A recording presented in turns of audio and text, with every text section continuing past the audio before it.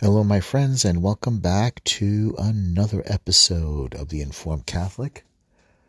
I've come back with another article from Crisis Magazine by Austin Ruse. This is from September 30th, 2022, The Growing Feminist Rejection of the Sexual Revolution. Very interesting. Dr. Jordan Peterson, he's been attacked for being an advocate for young men who have been pushed out of the margins of society, even literally pushed by women. I mean, I'm myself 51, single. I'm not married. And I know a lot of guys who are single and not married. And who are also finding it very hard to have relationship with women. Trust me, there's a lot of guys out there that want to have a relationship with women. I was talking to someone the other day. A lot of guys I know, ironically, have been finding marriages, with Asian women. I've noticed a growing trend with that, and not because they're easy or they're submissive, but because the women want to have families. The men want to have families. They want to have a wife. They want to have kids. They want to have a stable relationship. And the majority of them happen to be what you call traditional Asian women, not because they're easy. I know a lot of people want to think because they're submissive and they want to hear that they want to hear that, they want to put that negativity that because they're, they'll do anything that their husbands tell them to do. No, that's not it. It's because they're grounded. They want to have a life. They want a stable husband. They want to have kids. They want to have a home. They want to have a family. They want to have someone that they can spend their life with. And the men want the same thing. But a lot of times, like for example, you get young Asian women who grew up here, and they adopt a very Western way of thinking. The so-called liberation. And when we talk about liberation, we mean liberation from tradition, liberation from family, liberation from constraints, conservative constraints, be sexually liberated, be economically liberated, be economically free, be socially free, adopt the social trends of the West, the LGBT, the liberated lifestyle. And what happens is, I think, have different sexual partners and have different, have a relationship, break up, have another relationship. And what happens is that it's usually just, again, it's self-centered, it's detached, it's emotionally detached, it's detached social, relationship-wise. And a lot of guys feel completely, a lot of men have that, but a lot of men also, if they're too masculine, too alpha male, they tend to be pushed aside. They tend to look at, and then some guys, if they're too traditional, too conservative, they're looked at as hostile, as misogynistic. And this is what Jordan Peterson talked about, is that, some guys just feel, they not feel, but are pushed away, and marginalized. They're just pushed away. Anyway, let's look at this article here by Austin Ruse, The Growing Feminist Rejection of the Sexual Revolution. Let's see if this is true. Generation Z may not be taking the morning after pill as frequently as their elders think they should. So the morning after pill is getting a rebrand. You can learn all about it on TikTok, of course. Here comes the newly branded Julie. Julie co-founder Amanda E.J. Morrison says, what we heard from women is that there is a second walk of shame. The first, of course, is walking home the following day in last night's clothes after a night of loveless hookup action. The second walk of shame is heading in your solid clothes over to the drugstore to buy the morning after pill to ensure the meaninglessness of last night. Wow. Julie will be sold in 4,500 Walmart stores and will cost $42.44 to appeal to the kids. It will come in a bright blue box with pink lettering. They are advertising on TikTok, so it would be fun and shareable. The Julie Combs director says, we know that our target patient is really spending most of their time on TikTok. I hate TikTok. I don't even have a TikTok. I don't think I have a TikTok account. Oh, goodness sake. Emphasis added. A new ad on TikTok was viewed 5 million times. You may suspect that Julie is named after Julia, who starred in a Barack Obama campaign ad that showed a single young woman who took the state as her husband throughout her meaningless life, and how wonderful it was.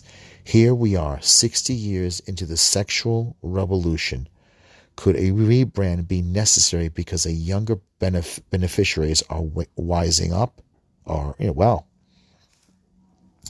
British writer Louise Perry hopes so.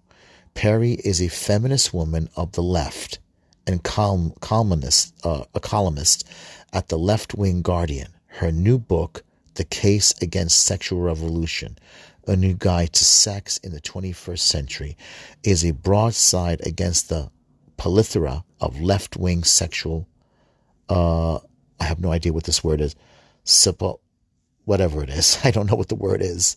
She does not believe in progress. She believes men and women are different, physically, emotionally, sexually, and practically every way. She believes in monogamous man-woman marriage. She argues against pornography. She argues against prostitution. She believes the sexual revolution has been an unmitigated disaster for women. Wow. Perry says, from the advent of the pill to the IUD and other devices in High Hefner favored dreams, came an entirely new creature in the world, the apparently fertile young woman whose fertility had in fact been put on hold. She changed everything.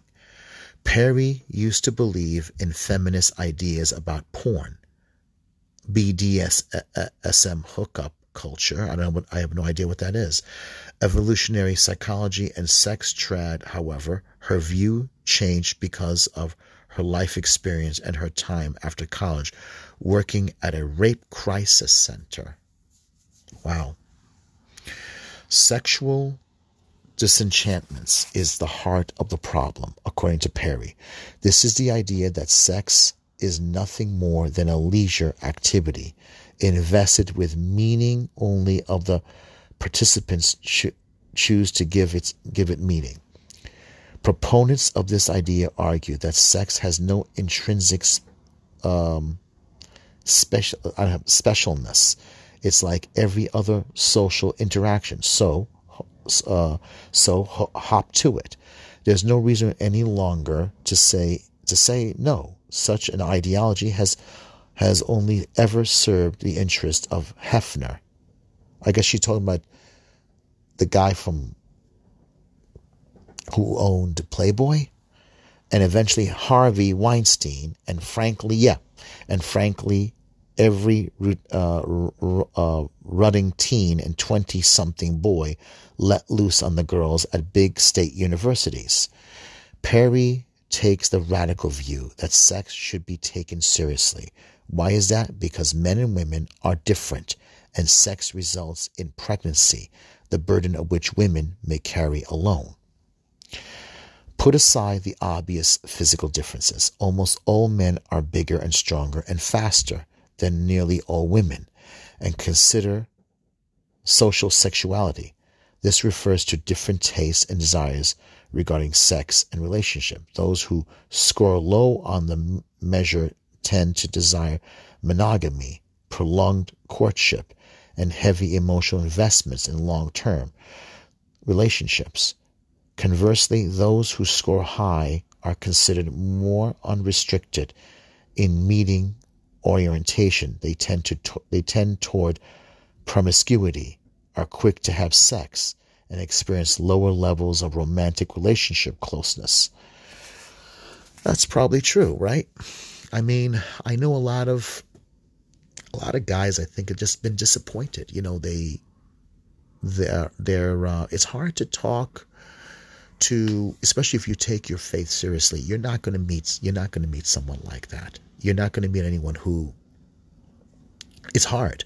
You're not going to meet anyone like that. A woman, to meeting girls like that. I mean, I look at Instagram and I see a lot of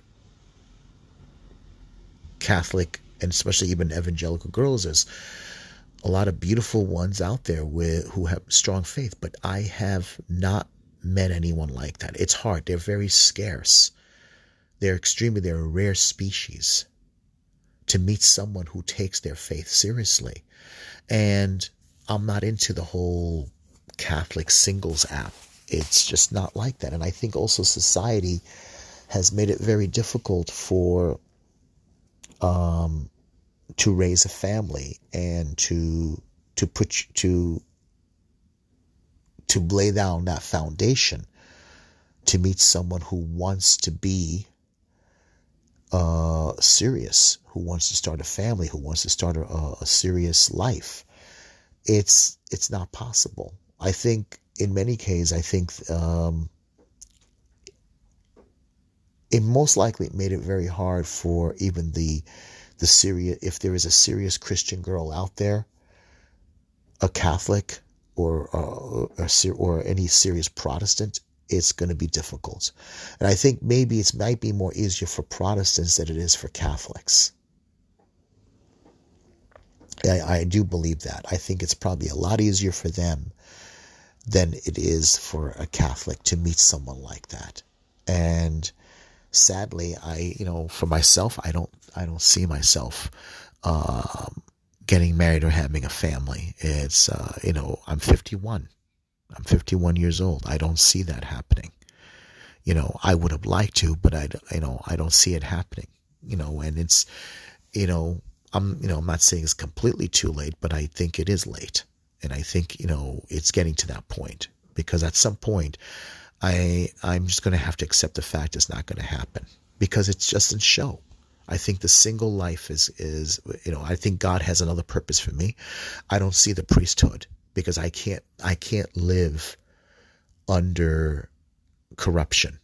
I can't live under, I don't want to put my soul in danger of obeying something that, obeying a bishop who I feel is not loyal to Christ, who I believe is not loyal to Christ, because a lot of them I think are not. All right, let's see what the next article is.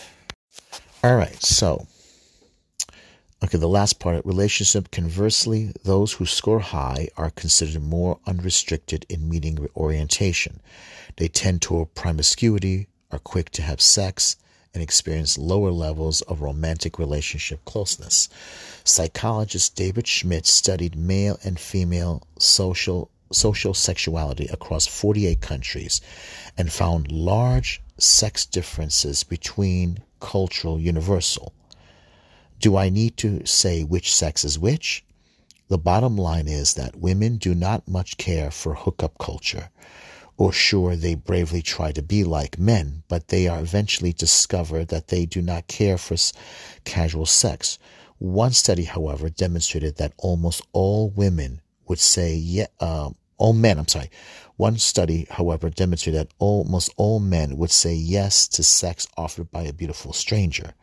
Do you want a glimpse into unrestrained male libido? Look at the homosexual community. Thank you very much. That is very, very good. That is very good. Wow. Bridget Petsy is a sort of conservative columnist and broadcaster who writes the Spectator World. She used to write for Playboy. Wow. In a recent issue, she wrote, "Unlike many other people who have read and reviewed Louise Perry's work, reading her book wouldn't be some academic exercise in contemplating how liberal feminists has let women down.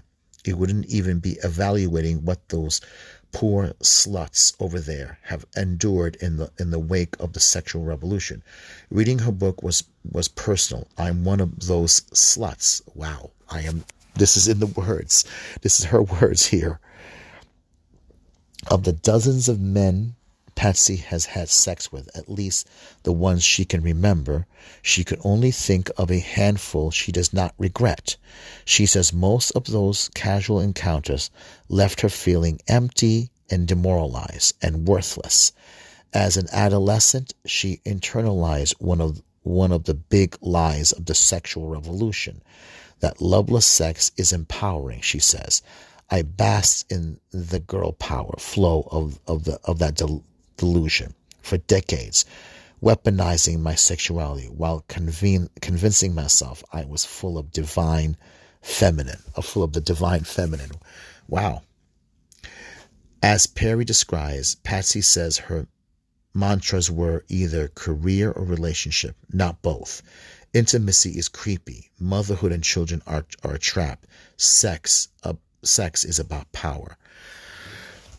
See, and then look what happens when you reach the end of your life. I mean, seriously, your career, I mean, I work in a cultural institution that's pretty much like a corporation. It tries to be what you call nonprofit, and it's nonsense.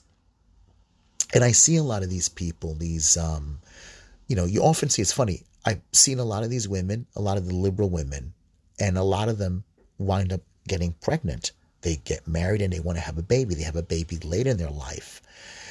And I don't know, like the guys, everybody goes into that liberal world. It's funny how the liberal world gets aligned with the art world, with the culture world, world of culture and art. And a lot of these people think that they're, I don't know, they think they're the guardians of culture or something like that. They go into the worship of the body. They go into the worship of nature. They go into the worship of art. They go into the worship of money. They go into the worship of, it's pretty much the whole standard. Or the worship of politics, or the worship of social activism, or something like that. But never God, never the very standard thing. And it's funny, there's one particular character who loves to make fun of religion for some reason. And yet he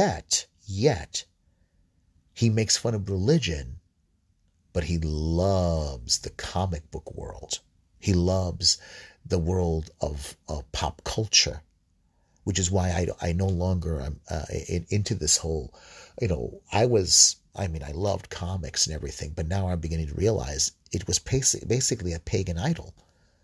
It was a pagan idol world. It's another idea of making up gods for yourself. The comic book world was great when I was a kid, but now I realized it distracts you, because when you go to the Comic Cons and everything, and I don't mean to go off course, but you're going to find something to worship in place of God. Sex is one of those things, and meaningless sex, because it's a physical thing. It's like a drug. It's a toxic. They get to that, orgasmic excitement, the moment that somebody, you're physically gonna, forget, or you're gonna mentally forget about your problems, and you're gonna distract yourself from momentary into some kind of high, and then you're gonna get back down again. And what happens? It doesn't last forever. But you had meaningless sex, and you had meaningless, a high. But it doesn't last very long. Just like a drug addiction doesn't last very long. Just like being drunk doesn't last very long. You go back, you get the hangover, you got the mess that you're in. Well, It's interesting. Patsy hit rock bottom one night when her on again, off again lover texted, "Good night, baby. I love you," but quickly followed with, "Wrong person." I'm sorry. It's, I guess that was, it's a very minor thing, but it hit like an atomic bomb. I'm sorry. Wow. When her on again, off again lover texted, "Good night, baby. I love you," but quickly followed with, "Wrong person. How do you come back from that?" Oh, I've heard about this so many times. How do you, I mean, you have all this stuff on your phone and you send it to the wrong person. You realize, it's like, remember that thing with that bishop, cardinal, nighty night baby, and they tried to make an excuse that he was sending it to his sister. You realize right then that you are as disposable as a piece of Kleenex. I'm glad she said Kleenex, which is essentially what you've been. So you clean up your act and move forward. How? But notice how all of this is bad for men. But notice how all of this is bad for men, whose natural inclinations tend to the promiscuous. Whose natural inclination tends to the promiscuous, and who need women as guardrails. Throw in pornography, most of which is violent, and you have men treating women like dirt. This is good for no one. This is nothing especially new for Christian conservatives in Louise Perry's book. We have known these true things all along. Indeed, Paul VI foretold much of this in the encyclical Humanae Vitae. Yes, the famous Humanae Vitae on human life, and he talks about sexuality, and everybody hated him for that. And he never wrote another encyclical ever again, because he saw this happening. He saw what the sexual revolution, because it was all about the birth control, and how birth control was going to take away the natural boundaries of what people needed to protect women, especially for women. It was guard to the fact that it was going to hurt women. It was going to, and it was going to treat sex as an unrestricted addiction, and it led to a lot of lonely, unhappy people, and it led to men using women as a sexual object, and women thinking that they're being liberated, but they were offering themselves as a sexual object. Casual sex is just using the person momentarily. That text summed up, the accidental text that she got, summed up Humanae Vitae, what Paul VI was warning the world about. Wow. That's really hilarious. I mean, I'm sorry. I don't mean to make fun of her, but it just summed up exactly what the hookup culture is. All right? I mean, trust me, I know guys that think this way. I mean, I'm a guy. I know someone at work who is just a complete sex fiend. He just wants to get laid. He just wants to have sex. He could care less about the woman. And to him, it's all just getting his rocks off. I'm sorry, but that's true. And this is the way they are. This is the way they think. Yeah, he sent the text to the wrong person.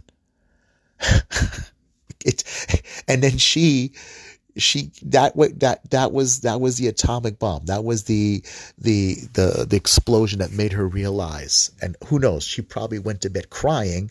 Can't believe that yeah, of course he has other people. Why should he just stick to you? Wow, unbelievable. What is remarkable is that the card-carrying left-of-centered feminist like Perry is saying these things. She is coming under severe fire from sexual left. She does not back down. She doubles down. Imagine, she says things like, women should not go drinking with men they do not know. Such claims fly in the face of the feminist claim that women should be able to do anything they want anytime. Above all, Perry is a realist.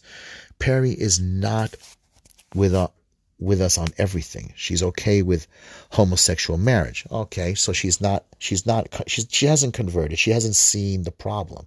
She's okay with abortion.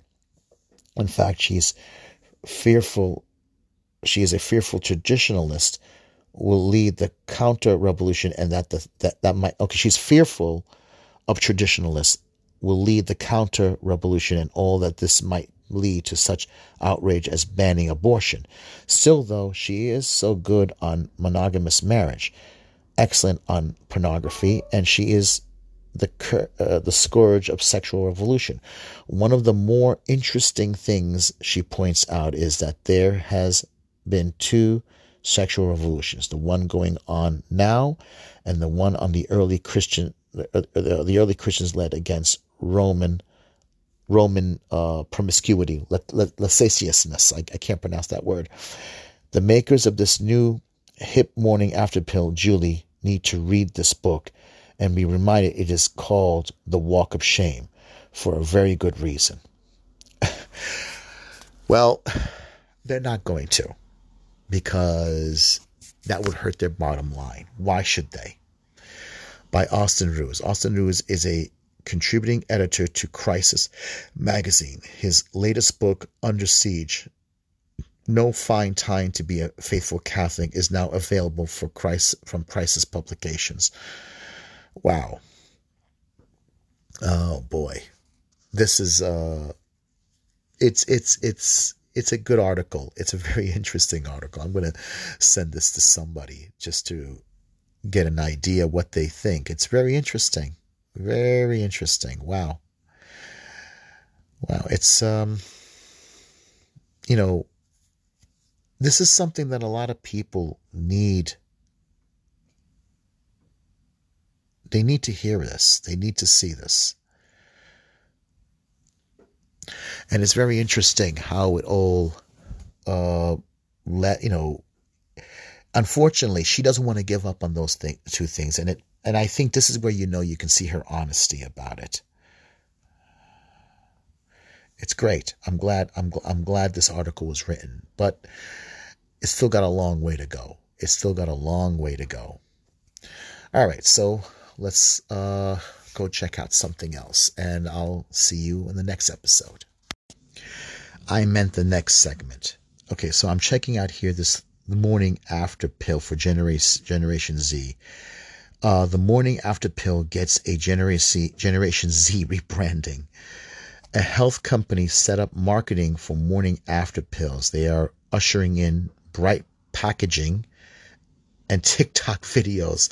Remember it was mentioned in that? And we want it to be fun and shareable. I'm sorry. This is amazing. It's perversion on stupidity. It's unbelievable.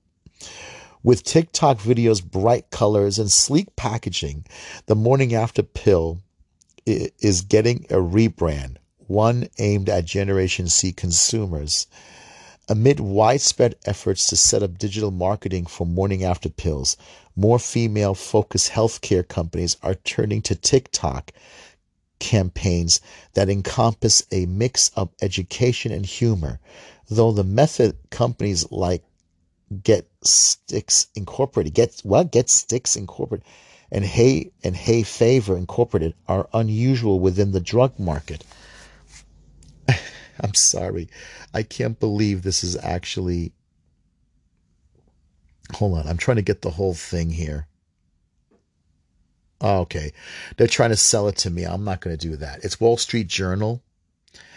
And I see a photo here. Let me just play this. This is going to be interesting. Birth control pills are... Hold on. Let's get it. You make sure your employees have the benefits. Oh, crying out, that's a commercial. Hold on. One of the most commonly used forms of contraception in the United States. Today, women in the U.S. can only access monthly birth control pills through a prescription. But that could change within the next year. In July, a French pharmaceutical company submitted an application to the Food and Drug Administration for approval of what could be the first non-emergency over-the-counter birth control pill in the U.S.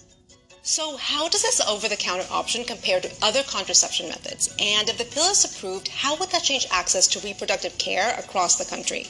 First, we need to break down what's in these pills. Combination and progestin-only pills are the two main types of hormonal birth control pills that women can access through a prescription. The pill the FDA is considering for over-the-counter use is a progestin-only pill, which would be marketed under the name Opill. It's not a brand new product. There is experience with using it. Dr. Carolyn Westhoff, an OBGYN at Columbia University, who has been researching contraception for decades, says the pill could be used by most women. Combination pills, which contain both estrogen and progestin, are more commonly used than progestin-only pills. One big reason for that is that the bleeding pattern with combination pills is more predictable. Progestin-only pills generally come in 28-day packs. People typically experience one of three bleeding patterns: no bleeding at all, regular bleeding, or unpredictable bleeding. And it's difficult to determine which one a person might experience. That irregularity might be annoying, but it's not medically dangerous. Okay, I'm going to stop it right there. You see, that's the problem. I've heard this from other Catholics who are in the medical field, is that this messes with your menstruation, with your monthly. You're messing with your hormones. And the problem is that this basically could also later on cause breast cancer. That's the one thing that the birth control industry doesn't want to talk about, is the fact that since the birth control pill came out on the market, there has been more increase of possible uterus and breast cancer among women. I mean, has anyone noticed in the last couple of years, decades, since the time the birth control first came out, that there has been an increase of breast cancer among women? Because this messes with their hormones. So, and think about it. They call this healthcare. Healthcare. But you're also promoting promiscuity. And if birth control doesn't work, what's the next step option they came up with? They came up with abortion. And so, this whole process is a cycle that's also killing and hurting women's health. You're promoting them, you're giving them a pill so they can continue living a lifestyle that eventually is going to lead to loneliness and unhappiness and maybe no marriage and no family, no kids. And at the same time, you're leading them to a possible health danger in their future. So, yeah, it's a hypocritical thing. I'm sorry I can't get the whole article, but hey, here, let me see if I can get this here. This is something, maybe this article will, it's probably not going to allow me to read it. Yep, it's not going to allow me to read it. It's an article, or another article here from 2022. The birth control pill changed Catholicism. Listen to this here. This is again from the Wall Street Journal. We learned in Catholic school that one's conscience is the ultimate guide. Really. Let's see how they interpret it here. I'm not going to be able to read the whole thing. In Counterfeit Catholicism, Left and Right, Houses of Worship, September 23rd, Adrian Picciotti Bayer notes that the disarray among public Catholics, some reject Catholic teaching and actively champion its defeat in the public square. Others argue for a Catholic state while skirmishing about it in a triumphant secular agenda. Perhaps the third way might be Vatican II's challenge of all Catholics to seek a holiness of life. I can't get the whole thing here, but unfortunately, but this is interesting. It's interesting. So we see here, I don't know what the rest of the article says here, but yeah, unfortunately, I think there's a lot of people within the Catholic Church that hate the church and want to see the church destroyed. or they want to see the church change, but which eventually will lead to its destruction. The Catholic Church can't do this. Eventually, it's going to be corrected. There are going to be bishops that are going to help correct the church. We just can't depend on the ones now. The ones we have now have basically hurt us. It has hurt the faith. And they can't do it. They don't know how to do it because they are not men of faith. They have been molded by the modern world, and they have been molded to think like the world within the church, and they think they can make the church just like the world. I think we read this article before here about the multiple religions coexisting within the church. Well, let's look at this here. St. Paul wrote that the church is the only body and one spirit, is one body, one spirit, one Lord, one faith, one baptism. Ephesians chapter 4, verse 4 and 5. However, someone could be forgiven for believing that we currently have multiple faiths, multiple religions existing within the one Catholic Church. Consider our present situation. This could also be said about the modern secular culture. Our modern secular culture thinks this way. Basically, accepting the modern secular world within the church is pretty much ushering in the contrary lifestyles, especially the hookup lifestyle is pretty much paganistic. It's a heathenistic lifestyle. The idea that you can abort your baby, or the idea that you can accept abortion, birth control, or same-sex marriage is pretty much like accepting the coexistence of many different religions, because the Catholic faith, the Christian faith, does not accept this. And the fact that you get people who are trying to change the church or trying to make the church accept this counterculture is the danger that we're living in. And it's causing the problems, why we're losing people, why there's no faith in the Eucharist. Why would you believe that if you're accepting the world? Right? And you got the James Martins and you got the McCarricks who have pretty much done the damage. All right, so the German synodal way, again, we're going to talk about the synodal way, is on the straight path to schism, while American traditionalists are accused of having a schismatic mentality. This is correct.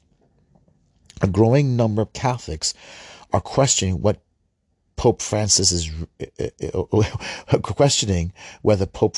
really the Pope, while others are cheerleading his every confusing move. Meanwhile, millions of Catholics are just trying to survive this confusing mess with their faith and sanity intact. Some might say that these types of divisions have always existed in the church, and they'd be right.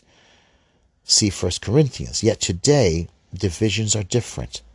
They represent not conflicting views on how best to practice Catholicism, but conflicting views on what makes our rule of faith, the kernel of core beliefs, and the means by which we receive these beliefs. This then makes the various camps within the Catholicism in practice different religions, even though they all outwardly belong to the same visible church. What are some of these various religious camps uneasily coexisting within the church today? Let's look at the four most prominent in an attempt to understand today's confusing Catholic Church. First, there are the hyper-papalists, whose rule of faith, in essence, has been the pronouncement of the current pope, even if those pronouncements clearly contradict previous popes, pronouncements, or even official teachings of the church. We know what to believe by simply looking to see what the current pope says we should believe. Yeah, so you're going to get papists on both ends. All right, like for example, you have with Pope Francis those who are going to stand by his side. Even the liberal Catholics are having a field day with this. And, Pope Francis himself at times seems to bend into accepting birth control. There's even talk that he might even change the church to accept birth control. And yet at the same time, you look at what he says about who am I to judge about homosexual practices, and his luminencia,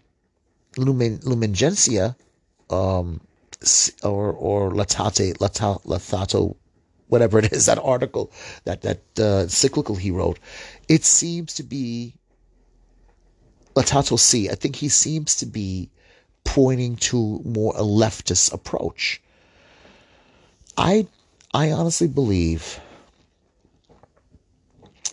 that I don't think the Lord's going to let him get away with this. I mean, I know I sound like I'm being anti-Pope Francis, but there's just too much confusion, and everybody says it. And there's some people that just don't want to talk. They don't want to believe that he's a bad pope, that he's a good pope.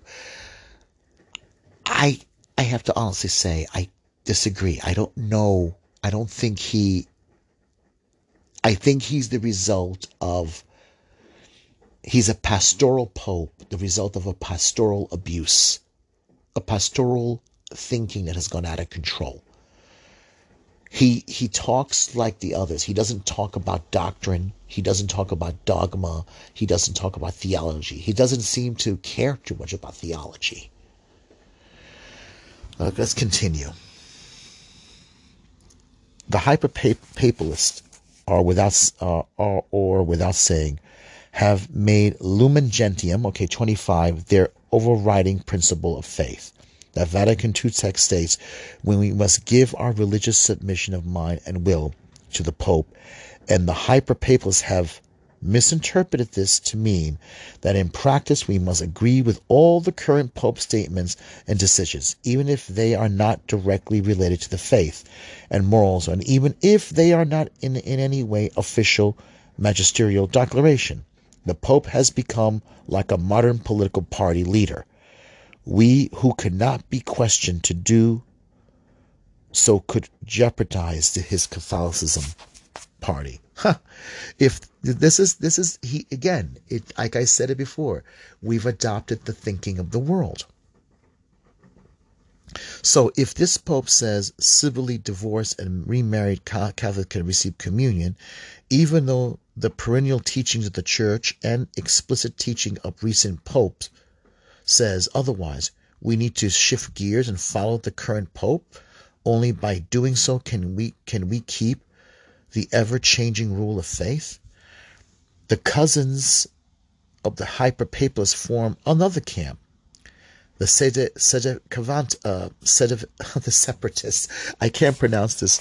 Sedecavantists, like the hyper-papalists, they also believe we must slavishly follow the Pope's teaching and opinion on all matters. However, since it's clear that our current Pope's opinion diverged from those of previous pontiffs, they conclude that this Pope cannot actually be a Pope, and therefore See of Peter is vacant.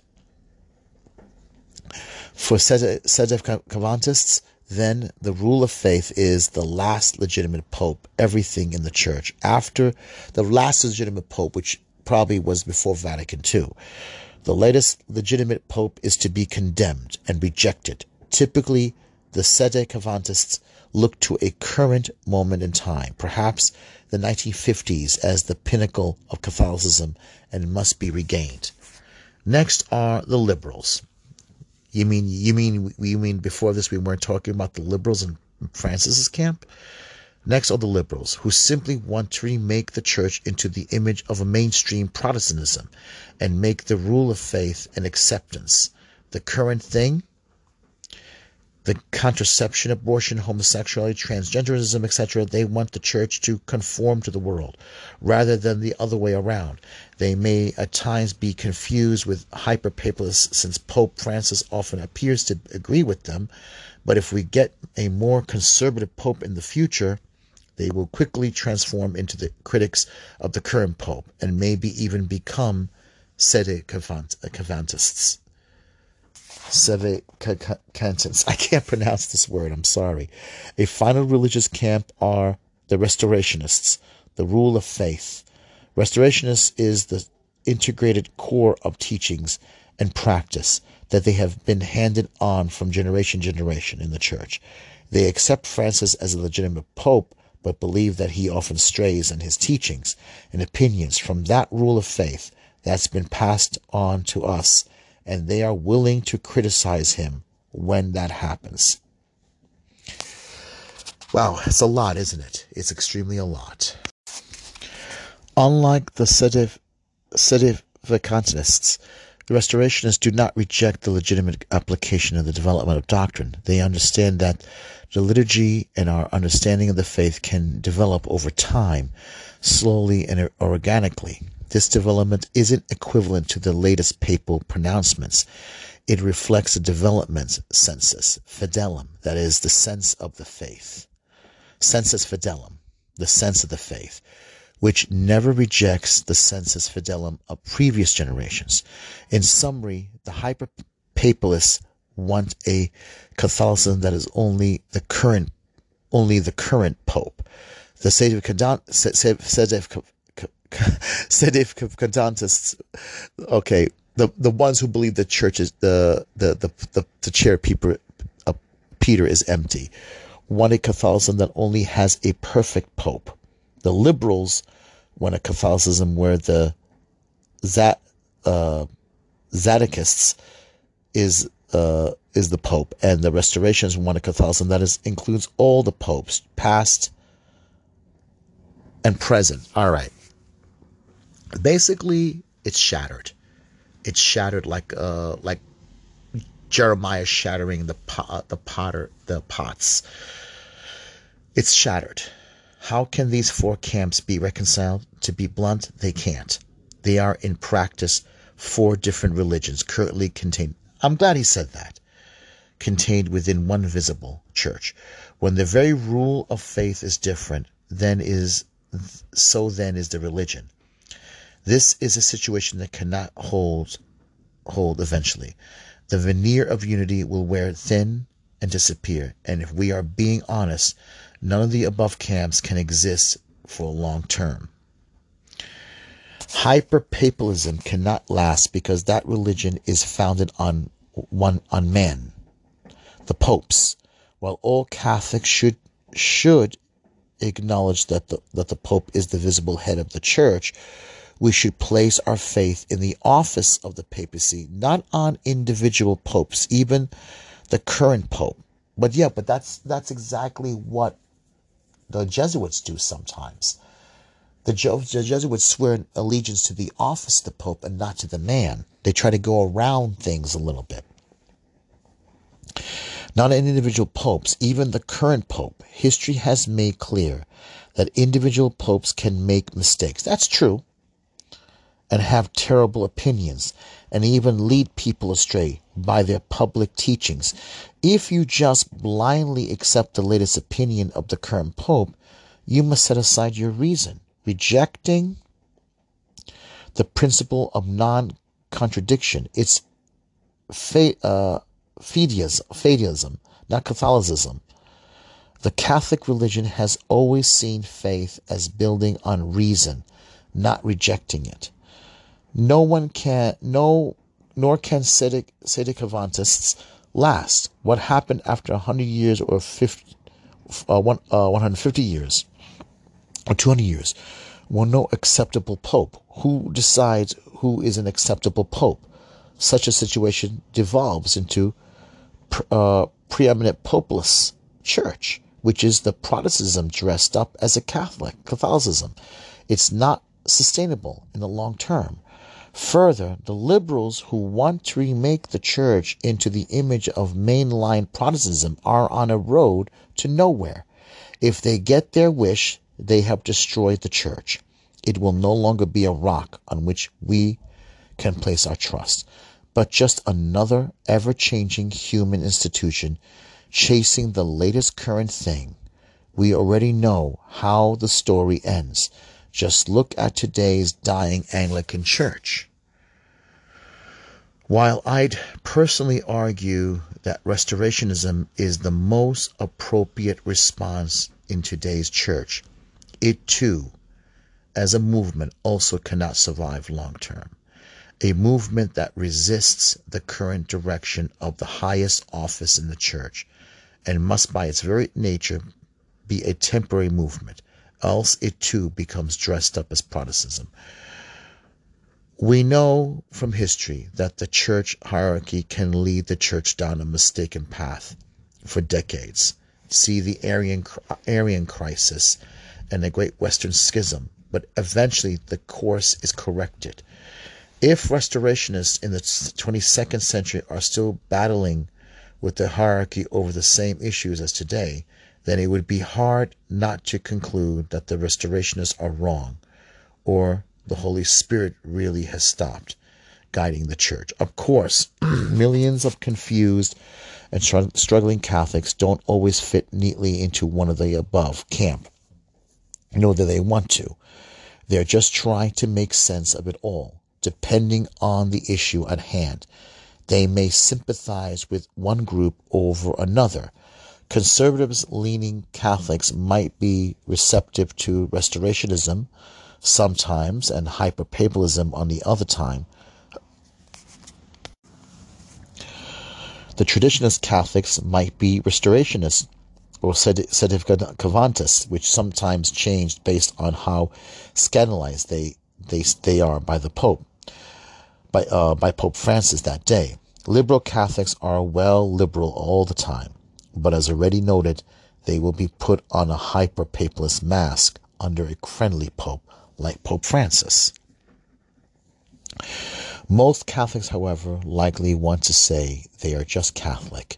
No camps for me. Thank you very much. Ultimately, however, they have to deal with today's situation. Like everyone else, because of the confusion coming out of Rome, we must pick a camp temporarily, even while acknowledging that all the camps must one day fade away, so that everyone in the church can again be truly united as one Catholic.